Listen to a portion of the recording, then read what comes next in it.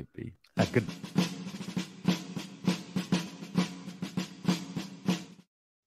Hey everybody, welcome back to The Collective. We got another awesome show for you today. We're going to be talking about some cool stuff. But first off, brother, thank you for joining us.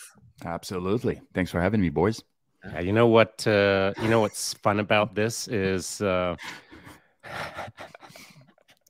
what no one gets to hear is the fun that we have with each other before this thing kicks off. I mean, within 60 seconds of part of this, I mean, we're just snickering away at each other. It's good to hang out with good people. That's all I got to say. 100% it is. So does anybody have any thoughts, any questions, anything that they have in their mind burning before we jump into a topic? No, if you have an agenda, my friend, you bring it. I don't really. My agenda is very blank. There's a lot of just empty space there. But actually, this brings up a good point. Actually brings up what we were talking about earlier. So we were talking about language, and that I am learning French, and that I'm taking, I'm using Duolingo on my phone, and I do a little lesson every day or a couple lessons, whatever. We were talking about the differences between Parisian French versus Quebecois French. But it goes to say that really your language in general is going to be changing based on where you're, like, the people you're surrounded by. And if slang starts to bleed in based on, whether you're trying to be proper or you're trying to be relaxed. Do you guys notice any major differences? I don't know, Sean, do you speak any other languages? Yeah, I do. I actually speak quite a few. Okay. Have you guys?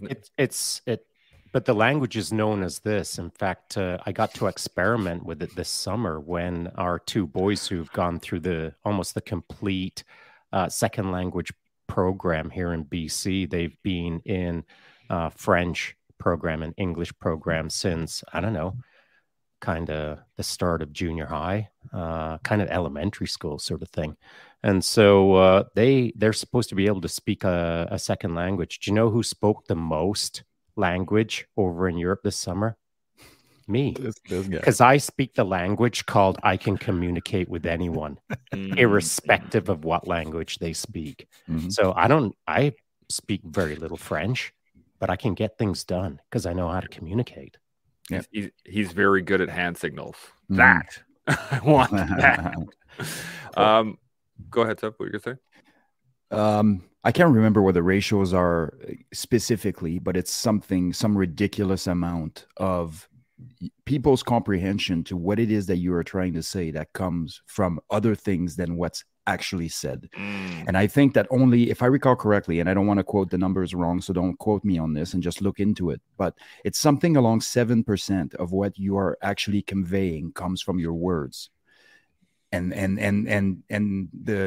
other side is 30% or something from your appearance and 50% from something else. So it's you have like there's a massive misunderstanding, generally speaking, amongst people, how important certain aspect of our communication, if I could speak, it'd be great, but certain aspect of our communication is actually, we're putting a lot of weight in places where there's less weight needed, and we're taking weight load off in places where we should be focusing in our communication.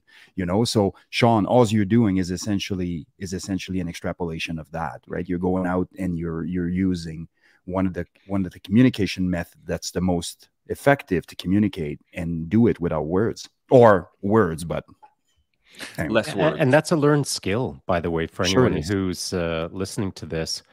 You have to go out. I mean, if you've never left your small town in Saskatchewan or Manitoba or wherever, you probably aren't being challenged by the broader world around you to try to figure out how to communicate with it. And so I've just bounced around enough that with enough people that don't speak my language or I don't speak theirs. I mean, not even a single word. Usually when I bounce into a country, I do need to know this, and I'll give you the example, donde está el baño, and that means where's the bathroom. And so as long as I've got that single sentence in whatever language or country that I'm in, if I know how to say, where's the bathroom? The rest will take care of itself. I can figure everything else out. So there's a time and a place where I need to go to the bathroom. So I need that single sentence. But beyond that, everything else is easy, man. Mhm. I don't even have to speak a word with a person.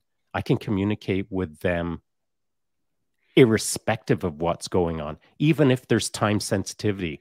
If there's, let's pretend for a moment, there's incoming rounds we're being shot at, I'll be able to communicate with that person just by looking at them and visually helping them understand what's going to happen next. No words are required if you are used to communicating without words.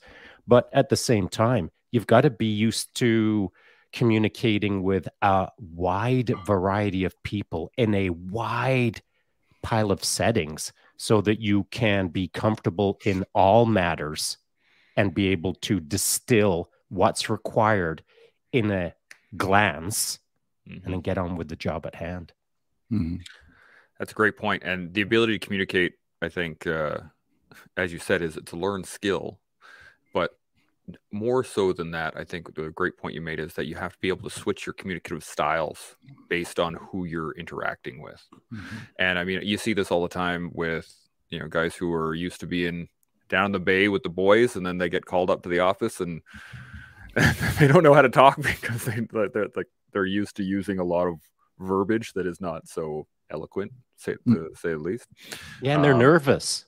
That too, because they're used to hanging out with their pals, and now all of a sudden there's a guy sitting behind a desk looking officious, and the boys are super uncomfortable because it's not their wheelhouse, it's not what they're used to. And so to that point, it's less about, you know, being able to effectively communicate with your pals. It's about effectively communicating with the world. And the only way that you can get real good at that is to get out in the world and get comfortable with not only your pals, but get comfortable looking at the guy to your right and seeing that he's about 12 levels higher than you in command and control infrastructure or whatever. And just not being freaked out, just looking at him like he's a human being, which by the way he is, and thinking, yeah, okay, cool. And not freaking out, just carrying on. And that takes a while to get used to. You can't be a day one private, as an example, and have all of that figured out. But you should have it figured out within about 4 to 5 years. And if you haven't got it figured out by then, it's because no one guided you through that process. And if no one's guiding you, well, get used to the idea that you got to start guiding yourself. Get comfortable with the world around you, for sure. Yeah, it's a tricky subject too, because, you know, communication as a whole can be challenging, but it can also be really, really simple. And I love the fact that you brought this up, Seb, was the fact that, you know, most communication is in body language and the tone and the visual aspect. And when you actually think about other languages that, you know, brings to mind Japanese, where it is a tonal language, and you can say a word that is spelt basically the same, but using a slightly different tone, and it will change the meaning of what it is you're saying. So it's very challenging to deal with. You know, sorry, I'd like to throw this in because I was considering, you know, how Seb is probably thinking about this subject, and it made me draw a delta or a distinction between we'll say your standard issue military career and your standard issue RCMP career. I think that RCMP members are far better communicators than the standard issue military career. I'd agree to that. Yeah. And that's because they're taught to communicate, and not just taught how to communicate. And these are generalizations, of course, but pressure tested in communication styles. So in those role-playing scenarios in Depot, as an example, you have to figure it out. You have to figure out how to speak better. And more importantly, you know what the best part of communication is that isn't often thought of: listen better. And so in the military, if you're communicating with someone, it's generally thought you're delivering, but you're not receiving. And that's a skill set that is just not discussed in the military, how to properly listen. Yeah, I'd say a few things to that. I mean, really, you have another sort of set of I guess the context is different, right? Because you now are no longer dealing with, say, 18, 19-year-olds either, right? So now you're mid-20s to 30s, right? Like, so now you also that's a fair point. You also have more life experience and more communication. And now we're seeing some issues as a result, of course, of, you know, the high-tech world that we live in, and some of the interactions that we don't have to be at the level at which we need to be. And unfortunately, we obviously, and when I say we, I mean the military in general, but also policing in general, we're seeing a substantial drop in people's ability to communicate effectively, which is now needing to be addressed at a almost catastrophic level. And so anyways, I digress, but there is some really, really awesome stuff on neuroscience and communication. And I was reading last week, I was just so happened to read an article because I was writing a paper on, what was it? Age of criminal responsibility, and how the youth brain works and how they can be swayed certain ways in inspirational leadership. So it sent me down the drain of inspirational. It's not a drain, but it sent me down the rabbit hole of inspirational leadership, and how is it actually achieved? And one of the constant that's there with all these great leaders, like, you know, Gandhi and Mother Teresa, and like the list goes on and on and on, like just Martin Luther King, and just a great Nelson Mandela, and just a great list of some of the, I think it was like the 100 most inspirational leaders, Abraham Lincoln, and so on.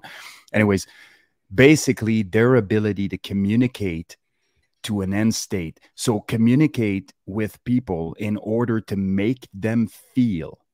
And that is something it didn't surprise me at all, but basically they all had that in common. If you're capable of being such an engaging speaker and having communication with people to the point where you can actually elicit emotional reactions, you are actually achieving something at a communication level that far exceeds passing on a message. Right. And so this paper, which the name escaped me at the moment because my brain is full of useless information. but if you ever need to refer to it, or if you'd like to read it, it's just an amazing paper. And there's a lot of neuroscience that explains all of this and how it works. And it's quite impressive. Well, I got a question for you because I haven't read that paper, at least that I remember. So when you were reading it, did you, because here's what I thought when you were saying that is, cool. When I'm communicating with a person in 3D who's standing right in front of me, I feel like I can communicate reasonably well. But digitally, you know, across the internet, that's a whole different level of neuroscience that is still a puzzle. And being able to communicate is, I find, to be more challenging, of course. But I haven't really thought about how to communicate digitally and try to give some sort of a wrap around it to embed or enmesh or impress or influence or shift people in the digital world through a more neuroscience-based approach of either inflection or lighting, or I don't know. Digitally, have you thought about it much? Yeah, no, not really. I mean, I did, because I read a few books, like one of them, and again, I'll have to go back in my bank here. One of them is, what's it called now? The Art of Communication, because there's two books. There's one that's The Art of Communication or something like that, and then the other one is The Art of Communication, digital communication in the age of digital comms, right? And yes, Sean, like in there, he addresses a lot of those issues, but I don't think that at the core, those issues are what the speaker himself has to be changing. You know, those are external factors that are associated with digital communication. But for you, for instance, I mean, when you are speaking right now on the live on Instagram, you're already doing that. Like we're already connecting, we're already feeling something. You're very good at that. So it's just a matter of how do I maximize the impact that this has using the external factors that I don't yet control, you know, so to speak. I think that's where I would kind of focus my attention. And if that means having a freaking, you know, black light or a red light, or having, you know, whatever the case may be, and then you can do that because if there is science behind that, then you definitely can do that. But yeah, well, this is what I was thinking. And so, I've had people say to me, you know what, I kind of like checking in with your lives in the morning because it kind of feels like I'm hanging out with you in your house having a coffee. Because, I mean, look at my professional studio background. It's beautiful. And it's fantastic. Put a lot of thought into it. It's kind of. But, what's interesting is when I think of, as an example, first thing that comes to mind is Travis's Silvercore podcast setup. Like when I think of that, bam, right away, I feel like comfortable. And it's because of the lighting. It's because of there's a spectrum of light frequency that he's got set up in his studio where it feels warm and inviting. 100%. And I feel like it's not like I'm getting a hug, but it kind of feels like that, that sure it does. Instant right. So, I recognize it, I feel it, but I'd never actually considered it until you mentioned it, Seb, that, oh, hang on a sec, Sean, you have been missing a little bit of the science of digital neuroscience on this. I need to think about it a bit more. Yeah, and what's really interesting with this is anybody can apply these principles in the sense that look at a guy like Abraham Lincoln, for example, right? Like he destroyed and failed at multiple speeches, yet has delivered some of the most powerful speeches to ever be heard in the history of humanity and recorded. I mean, we don't know about heard because there's necessarily no recording of such speeches before, say 2,000 years ago, and I'm sure there was. But we can use him as an actual example of this isn't necessarily an innate skill. This might be something that you have to work at. And I mean, if you know anything about Abe Lincoln, he actually wrote speeches daily and rehearsed them daily. And he also took speeches from other great speakers and repeated them. And he learned them by heart so that he could re-deliver them. And he did all this stuff. And he did it over and over and over again until he was able and the capable speaker that he became ultimately. And so it's a really, and of course, he didn't know any of this, and he didn't have the neuroscience behind and all the luxury that we have today with knowledge, and knowledge is power, really. But yeah, so if somebody's out there thinking, I'm just not a natural speaker, well, that's a good cop out. Send your arms up in the air and call it a day. Yeah. But I don't think anybody's a natural speaker. Everything it's worked, it's earned, it's practiced, it's over time, done over and over and failed at and tried again and failed at and tried again. We got a comment from Daniel saying, I believe that is what great leaders master is the ability to tailor their communication towards multiple groups in front of them that leads all to the same mission or goal. Yeah. It carries on something medical uses often to help their patients' members' chain of command understand the current situation / issue and impact it may have on employment and so on. I think that's pretty accurate. Thoughts?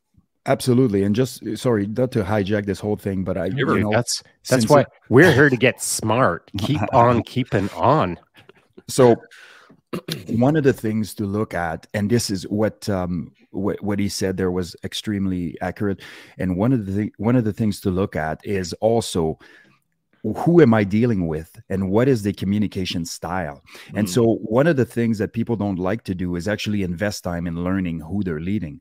And for me, there are ways now that are very easy to administer certain tests and we're talking about very comprehensive tests that have very little theoretical axe to grind in the field, meaning that there is some understanding of those base principles, and they're not being disputed so much because there's certain things that are just beneficial. And so where was I going with this now? Jesus. Okay. So yeah, so sometimes I do that and in my head going somewhere. You know what? But here's what's cool about that. Yeah. Is there's people who are still learning how to speak who would freak out in that moment. But you manage that like a total professional, in my opinion. No, seriously. It's not my first rodeo. I lose my train of thoughts it happens I think it happens to all of us from time to time, but it's how to move through that, which you did like a professional. Yeah. So where I was going with this is before my little hiccup is basically you can administer certain tests with your teams, for example, and figure out what kind of leadership style the person exudes. Even if that person isn't actually in a position of leadership, everybody's a leader in an organization. If you want that organization to thrive, make them so, right? But also, as you're administrating your tests, you have your personality styles, you have your leadership styles, you have the things. And so associated with that is a incredible bank of data, such as what is the type of reward that these people respond best to? What is the type of this? What is the type of communication style? What are some of the do's and don'ts associated with the communication style and all those things? And you can even take it, because this is at the individual level, but you can also do and run the same for your team and have an entire team dynamic established for you, graphed, basically saying, this is what your team is made of. It's comprised of 70% of these types of people. It's comprised of 30% of these types of people. The accuracy with which those tests are coming back is absolutely astonishing. Like, we ran them over and over in my introspective leader workshops, and people are always blown away. And it spits out like 9, 10, 11, 12 pages of data about those things. And so now, as a leader, not only do you have what you think you know about communication and the things that you've worked on to be as good as you could possibly be, but you're also armed with science and data on the people that actually work for you. So there's always outliers. And I already hear people say, you know, well, maybe this is going to fall in that category and whatever. And that's absolutely accurate. There are outliers, but you can, at least it gives you a place to start. So, you know, based on your results, there's certain things that do you feel that those results are accurate, an accurate depiction of who you are as a communicator? The person goes, absolutely, it's right on. Well, as a leader, you now have a way to have that, to communicate effectively with that person specifically, or with that group specifically. I mean, how much more, you know, if you're armed with all the information and you have the ability to seek outside to better yourself as a communicator, what's left? Yeah. We got a couple really good questions here that we're going to dive into right now. And we got from Chaos Custom Wisdom War, was going to ask if the collective had advice on speaking to a larger audience. We'll be teaching our first class this week, and there's so many great takeaways here that are applicable. Any thoughts on this, guys? Sean, I'm going to throw you on the fire. Yeah, sure. You know, I think here's what I've always said to anyone who's this general question as an example is, have your first 10 seconds nailed. And then the rest will take care of itself. That's a good one. And so, you know, as you step up to that podium and with your notes and you tap them down, or whatever your little lucky rabbit's foot moment is, you know, however you get yourself organized, you get that done. And as you're looking at the crowd, tapping your notes, and then you get your first 10 seconds out of the way, and it'll sort itself out. And for me, it was kind of that who, what, when, where, why, how. So good afternoon. My name is Warrant Officer Sean Taylor. This afternoon, what I will be covering is the stripping and assembling of the C7 rifle, blah, blah, blah, blah, 10 seconds. Yeah. Get that out of the way. Now you're in the game. Yeah. Where it kind of all falls apart is when you don't have your first 10 seconds sorted out. Now you're stepping truly into the void. And if you're uncomfortable in that, things can kind of fall apart. I'm super comfortable stepping into the void, but I am also even more comfortable by having 10 seconds pre-void. So get your first 10 seconds nailed and you'll be all right. Yeah. Seb? Yeah, so there's a few things there that maybe might be helpful. But first of all, a larger audience is just an audience. Yeah. Right. That's like saying, if I shoot a straight round at 5 meters and I move to 15 meters, oh my God, everything's changed. Nothing's changed. A straight bullet at 5 is a straight bullet at 15 if the principles remain the same, right? So just act the way you would if you spoke to one person respectfully, right? And so I say respectfully because sometimes if you're one-on-one with someone, you may get very familiar, and now you have a different idea of what this should look like and how it should sound when you're speaking to a group. But really, it makes no difference how many people are watching. What if I said to you, I want you to record your conversation or your presentation to a Zoom thing, and we'd send a link to 50,000 people? Would you change how you communicate? You probably wouldn't even care, right? Because they wouldn't be in front of you in your face. Now, This is, you know, Sean nailed it.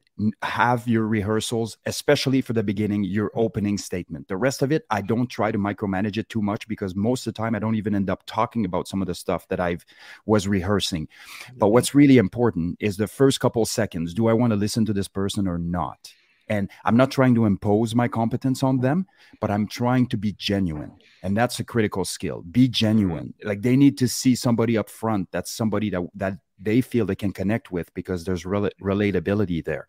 So start with this, a good introduction that's very genuine, and rehearse it to the death, and know, generally speaking, where you're going with the conversation. If you can have visual aid memoir, by all means do it. If you can have, you know, even 6 slides over I don't know, like an hour presentation or whatever, just so that you can stay on track in the event that a panic inducing moment occurs and you lose track of where you are or where you're going, and you're standing in front of a group. Now, here's another thing. We're really uncomfortable as human to spend time in front of people without talking. Like, we're really, really uncomfortable with that. But the fact is, the 4 seconds or the 6 seconds that we are quiet, walking on the stage or getting another vantage point or whatever, makes no difference at all. It makes the information that we just provided palatable. And that time frame is only, the extenuation of it is in our heads. Nobody is waiting for us to speak faster. But often what we want to do is we want to fill voids.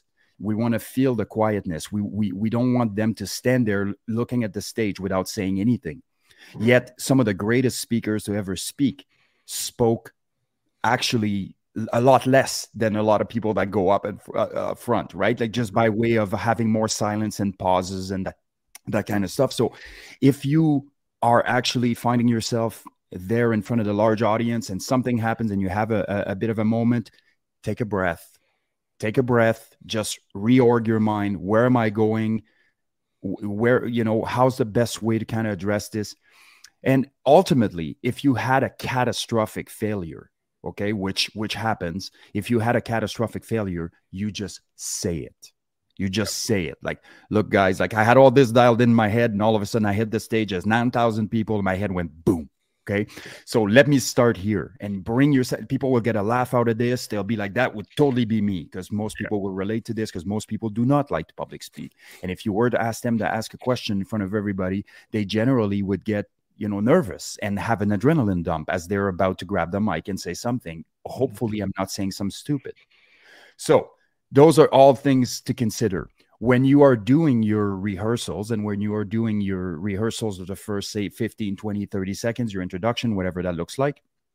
Make sure that you do it in multiple layers. So start with, what is it that I want to speak to when I introduce myself? Then add what are the lights going to feel like on my face and blinding me? What is it going to feel like when I'm standing in front of all these people looking at me? And some of them that, you know, my perception might be that they're judging me or whatever the case may be. So that's my other point.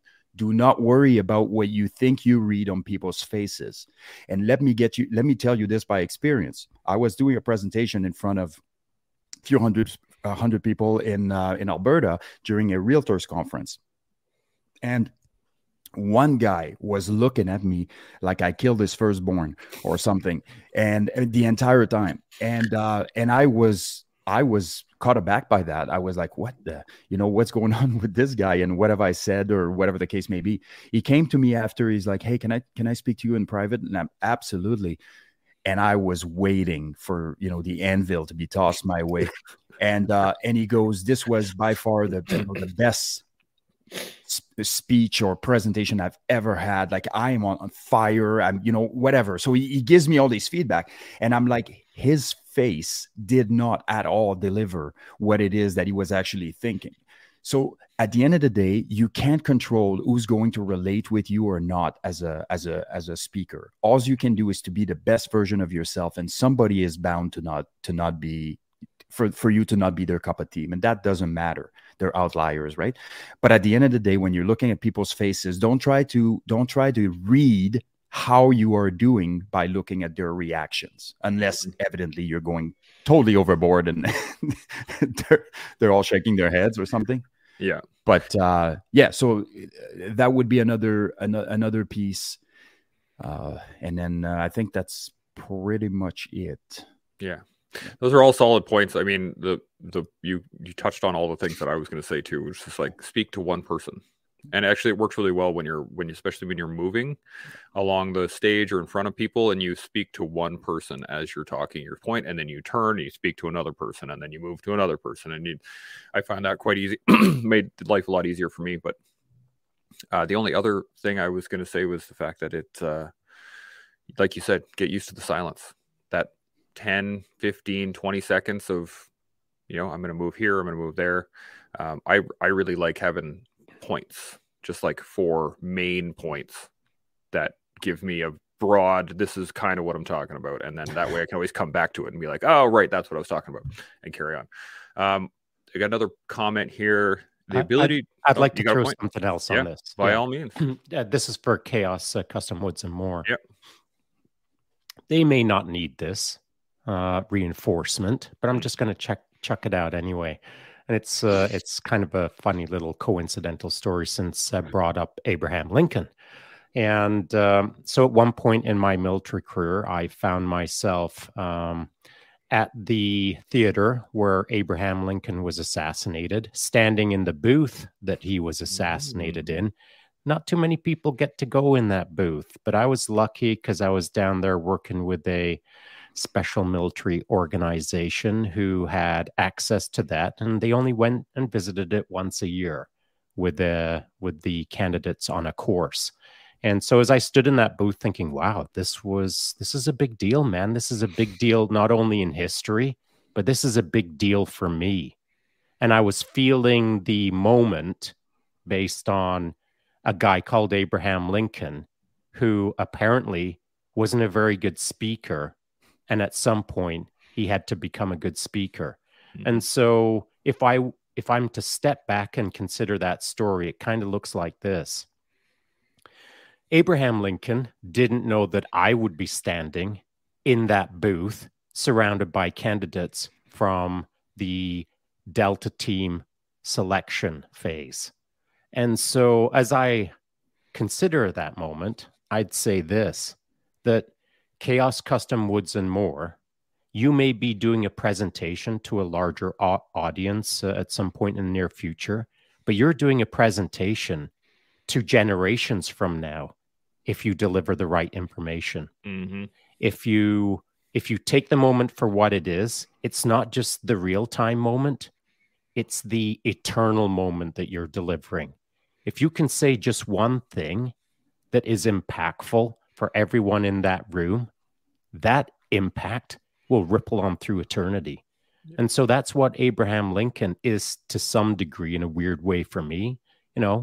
He impacted me in that moment, though it shouldn't have happened from sort of an outsider's perspective. It was a moment that's so rare that it kind of shouldn't happen, but it did. And so I can take that with me thinking, man, there's so many unique moments in life where historical characters have impacted me that just through a rare sequence of events or rare coincidence, I get to recognize it now.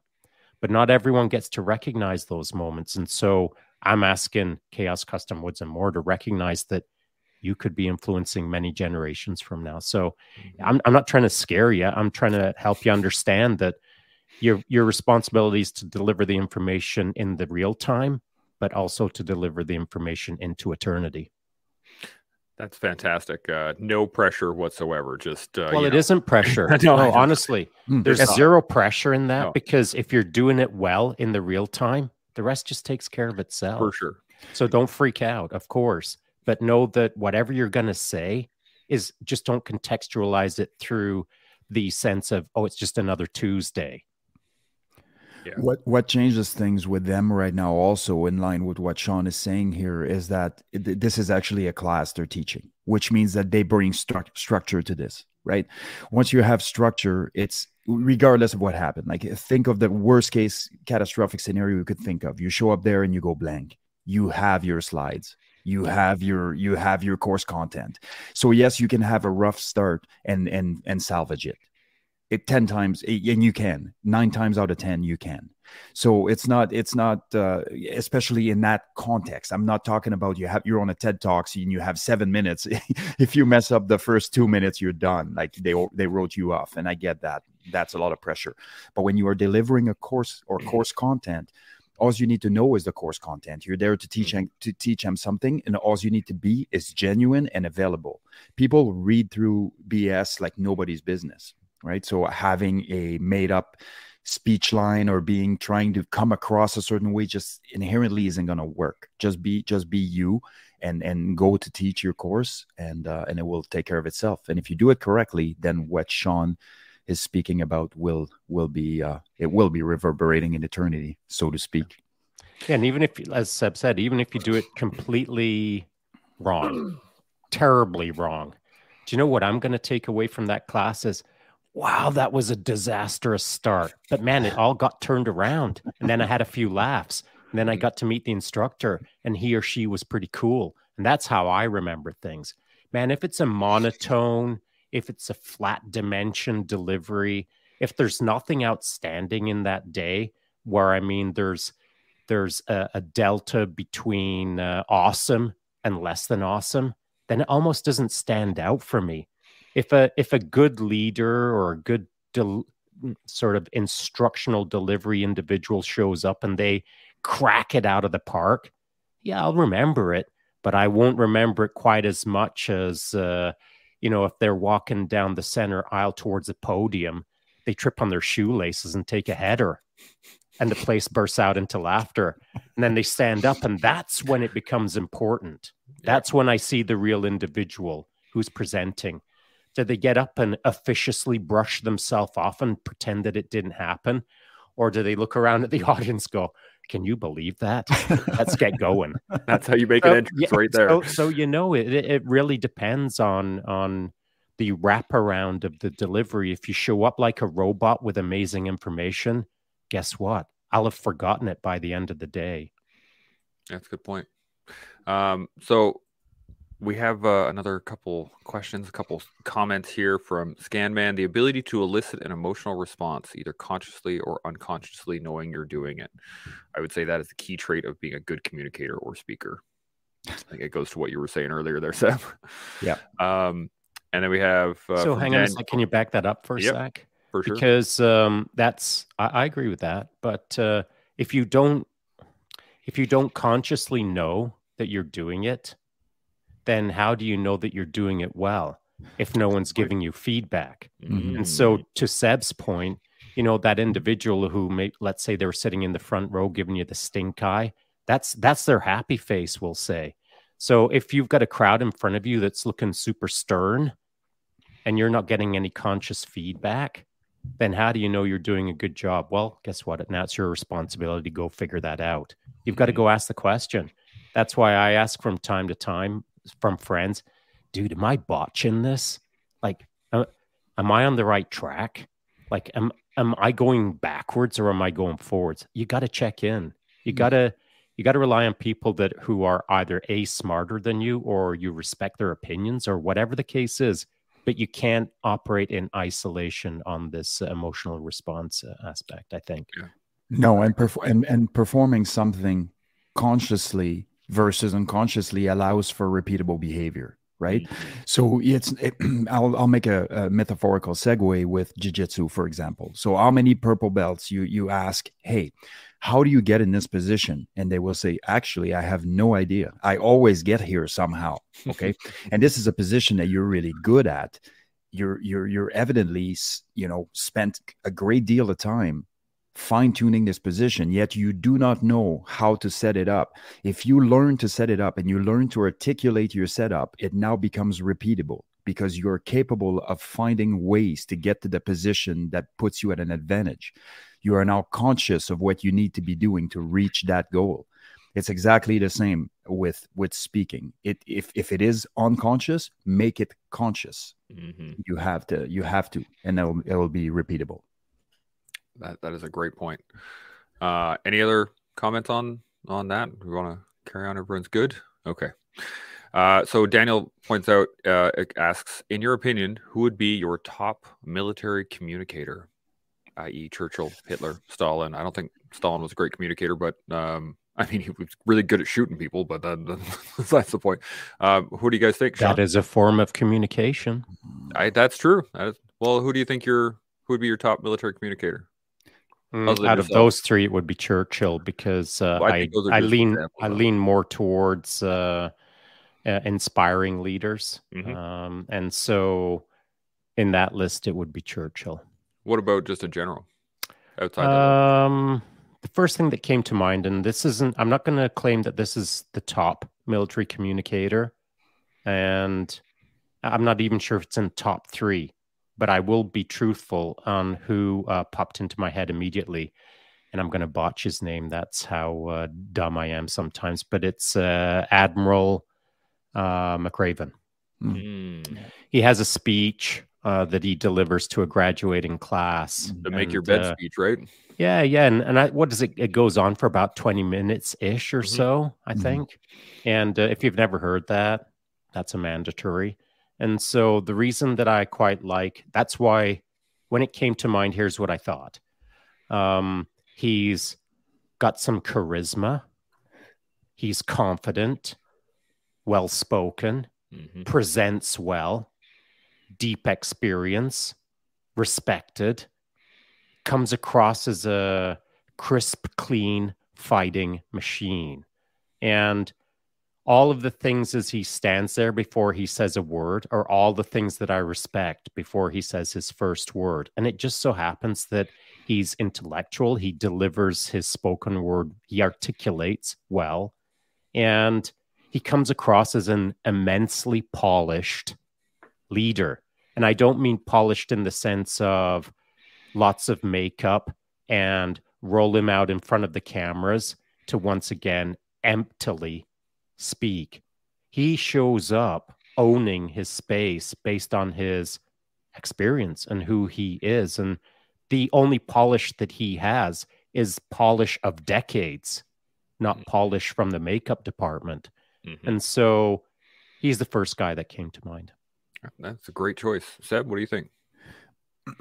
From an historical perspective, I mean, there's been a ton of documented great leaders that we don't have a whole lot about, right? But by virtue of the things that they were able to achieve at the time at which they achieved them with what they had to have been, right?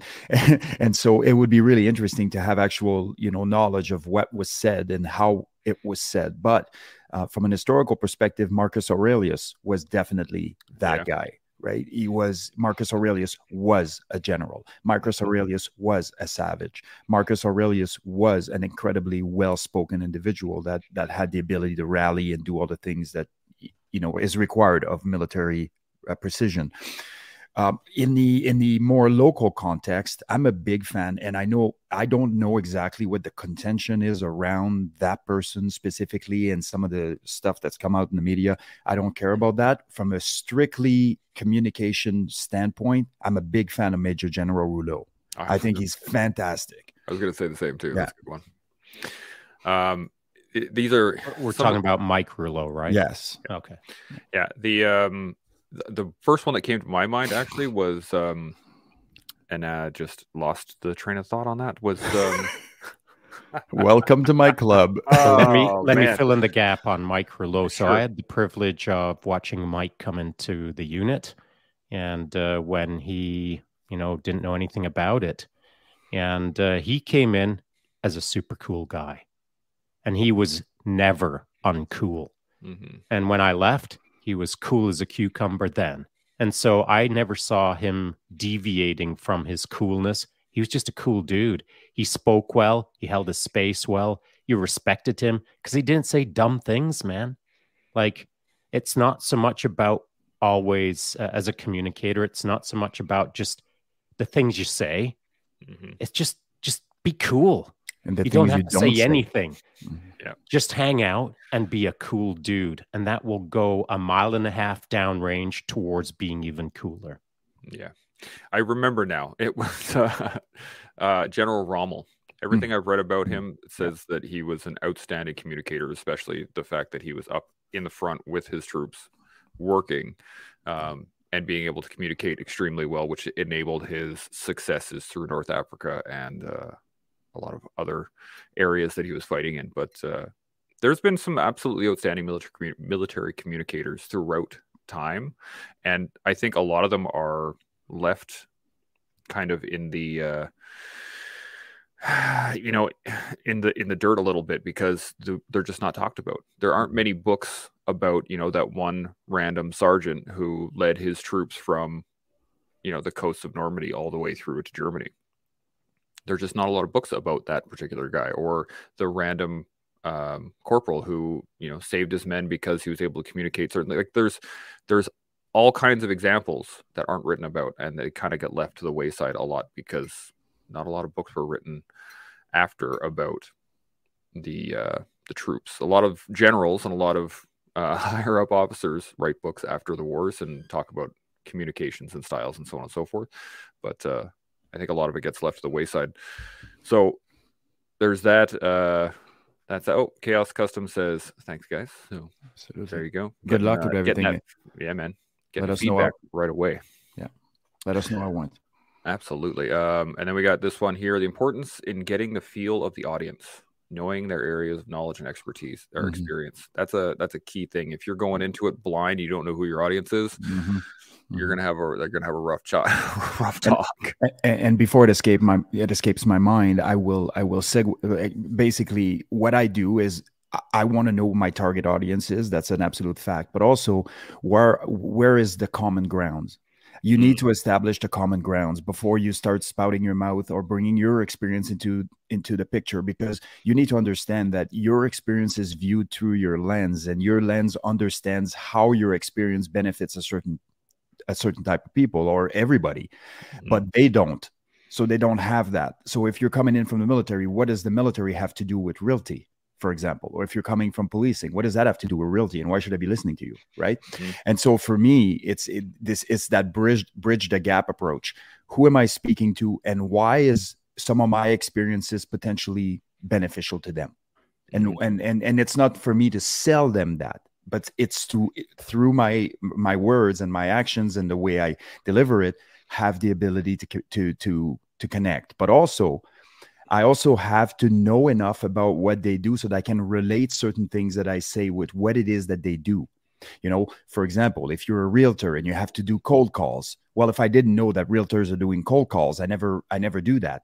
When they hear that, they now have a piece of that person that's communicating with them that actually understands them on a deeper level. And that's nothing. It's just a surface level information piece, right? But it is enough to create those connections. So you need to know, don't worry about knowing exactly what your audience is about, but worry about who am I speaking to, and why is what I'm bringing to the table beneficial to them? And then try to know something about them that you can correlate to their field. And that, again, reinforces that piece, Yeah, absolutely. Any thoughts on this, Sean? Yeah, I think Seb nailed it. And to simplify it for anyone out there, just from a different little bit of a angle, you'll never know the person in front of you if you just keep talking. You got to listen. The only talking you should be doing is, "Hey, how you doing? I haven't seen you around here before. What brought you here?" And then shut up. And so the style of communication, or the art of communication, is knowing when to talk and when to listen. And if you don't know how to engage in a conversation with an unknown group, well, it's your job to figure that most important part out, is how to get them talking, not how you should start talking. And so the job is to figure out the unknown in front of you through interacting with it. And that is a communication skill that needs far more work than most people understand, because they're used to talking. They're just not used to interacting. Seb obviously knows how to interact. I'm sure that any group he stepped into that he didn't know very well, that is a lifelong skill that started probably back in Depot. Oh, it started before that. I mean, it's been just a lifelong of a lifetime of communicating. But also, I come from a background where, and this is total useless information, but just in the spirit of knowing each other a little bit better. Anyways, my mom was a psychologist, and the only thing that she was very good at a lot of things, but she was the greatest communicator I've ever been exposed to. Like, she was absolutely insanely good at communicating. And one of the things that she loved to do was to communicate with me as if I was an adult. Like, and this was we do the same with our boys. Exactly. And this was from a very, very young age. And we would have some very deep and meaningful conversations. But what she loved to do the most with me was communicating. And because she worked 3 jobs, and because she had a bunch of things on the go, she was a single mom, and it was really tough times. She would basically come home at night and then wake me up from a dead sleep, and we'd go in the living room and have like a 30-40 minute conversation, or we did it in my bed or whatever, and then I went back to bed and I went to school the next day, kind of thing. But it is a lot of practice. It's communicating when you can, is jumping on the collective when you can, if you have something to contribute, even if I'm sure if you sent Chance a message saying, hey man, I would love to come and join you guys for a bit of practice. Absolutely. Hey man, I'm all for it. Like, that's great stuff. And it's amazing how much people have to contribute to conversations that think they don't. And then you have the other side of the spectrum, where you have people that always think they have something to contribute, and really they haven't dialed in their own business. Yeah. Right. So those two things are not mutually exclusive, and you need to know where you stand, but it's important to just do it. That's really it. Yeah. And to calibrate to where you stand requires active calibration. If your internal dialogue is I'm good to go, I'm good to go, I'm good to go every single day for the rest of your life, that's probably just because you're not calibrating, or at least you're not calibrating around the right people.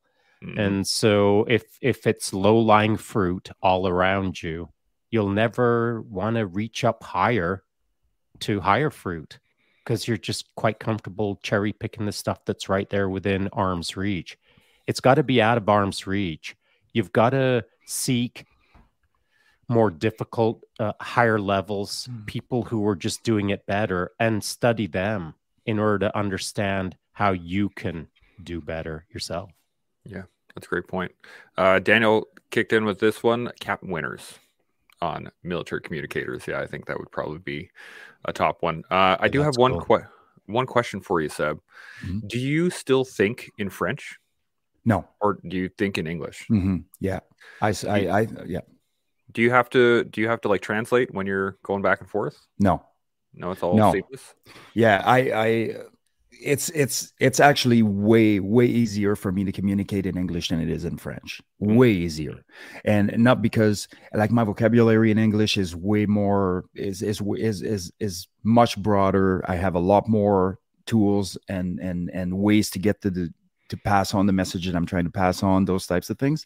I seem to have a lot more, and probably, I mean, if I was to look at this objectively, I spent my adult life sort of fine-tuning my communication style as an adult, whereas consider that I lived in BC, say, for longer than I was in Quebec, and consider that from 0 to 15, even though I was communicating with mom and everything, obviously communicating externally was different. And so essentially spent longer as an adult than I did ever when I was speaking French. Yeah. Right. Speaking English. And so, no, I don't think in French. In fact, I got a few funny stories, but two of my teammates, we had lots of teammates that were French, but two of my teammates I was partnered with at times for, a couple of years or whatever. and we didn't speak French in the car ever. Like, so there's two French born and raised dude working together in a car, and they only speak English, and both of them have thick accent, like those are the best, man. We had a whole bunch of like francophones that would choose to come to the unit in at 1CR here in Edmonton, and they chose to do it because we all spoke English. And they were just, and we would every so often try to practice our French with them, and they'd be like, no, I'm here to speak English. Let's speak English. And I was like, okay. You know what's funny about that, man? And I think we would really do a disservice if we didn't bring this into the spectrum, because this is something that's not discussed very much. But everybody has a contention between English and French until you force them to hang out together, and then it's over. Yeah, exactly. Dude, I've seen it so many times. So many times. When I was in depot, we had an Anglophone who was in week 6 when we first got in. But because he was in a different troop and he was alone in a room, in a dorm room, they ended up having half of my troop in his room. That guy was freaking semi-suicidal when he heard that he was going to be staying with the French troop, you know, for the better part of 4.5 months that he had left. At the end of their training, you couldn't get that guy to hang out with his own troop. He was the mascot. He just loved his life. He loved the boys. They barely understood each other. He was with them at all times. And it was just same scenario. I'm being sent on a marine operation course over in Quebec City. Tough life. 3 weeks in Quebec City in the summer with 100 Earth guys. So sweet. hard days. So anyways, they say two guys, myself and Seb Pilot, and one of my teammates, great guy, one of the world's top climber. But anyways, Seb Pilot and I are being tasked with going with QPP, which is the Quebec Provincial Police TAC team. So their TAC team, their tactical group or whatever. And we want nothing to do with that. I want to do my course in English. I don't want to be translating for anybody. I don't want to do any of this. On Sunday, before the course even started, those guys had already established how crazy and how much fun this course was going to be. And 3 weeks later, if you ask me, are you glad that you were forced to go with that crew? It was the best thing that happened to that course. I can guarantee it. You know, even though my mind was still going in English and everything was in English and I spoke English to everybody else and all this good stuff. So I think humans are in general are afraid of differences. We're afraid of we're self-conscious in communication to begin with if we speak the same language. So if we don't, we automatically, our insecurities, everything is just exponentially increased.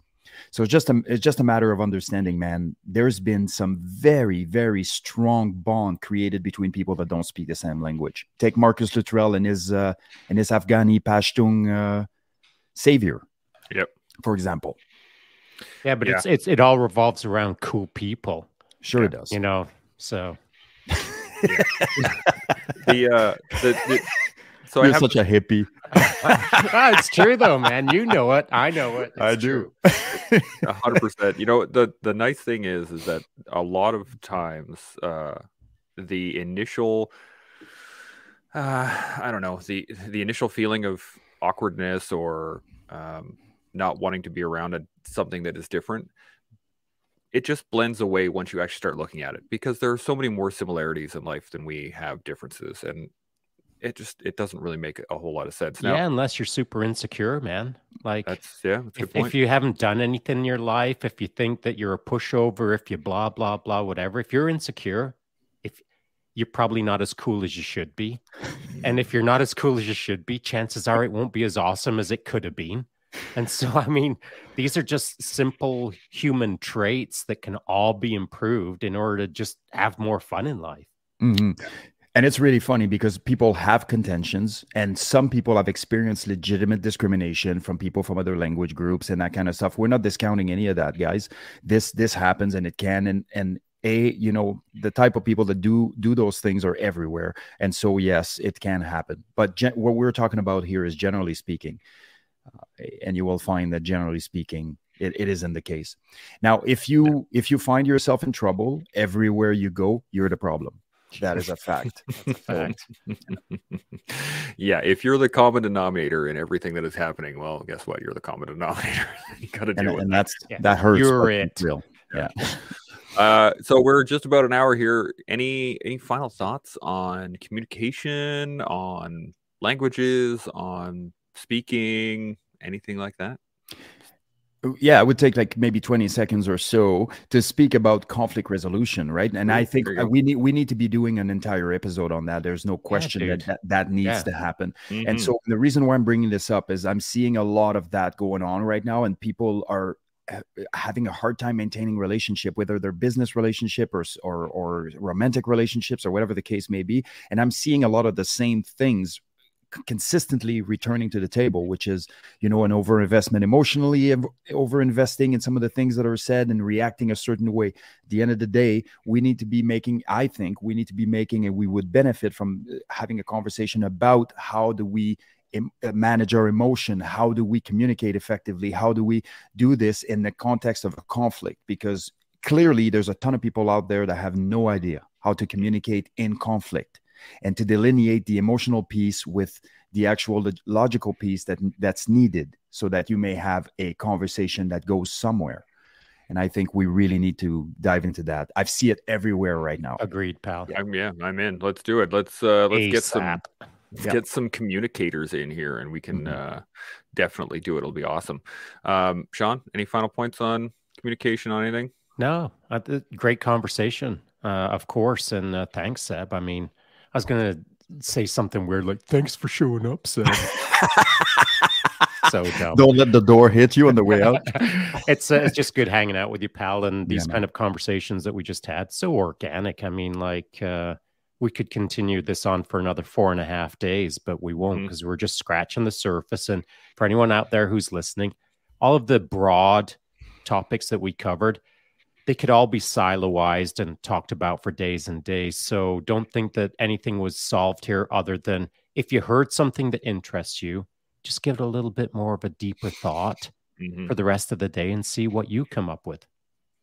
Yeah, we grazed a lot of very deep subjects today. And if you want more, research it. Look for communicators, watch TED Talks, get really dive into it, because being a communicator will serve you your entire life. So that'd be a good thing to do. And you can always continue to learn how to communicate better. You can build your communicative skills, and you can grow your base of communication. So that's what we do here on The Collective. Well, thank you very much. We'll see y'all tomorrow. Gmo.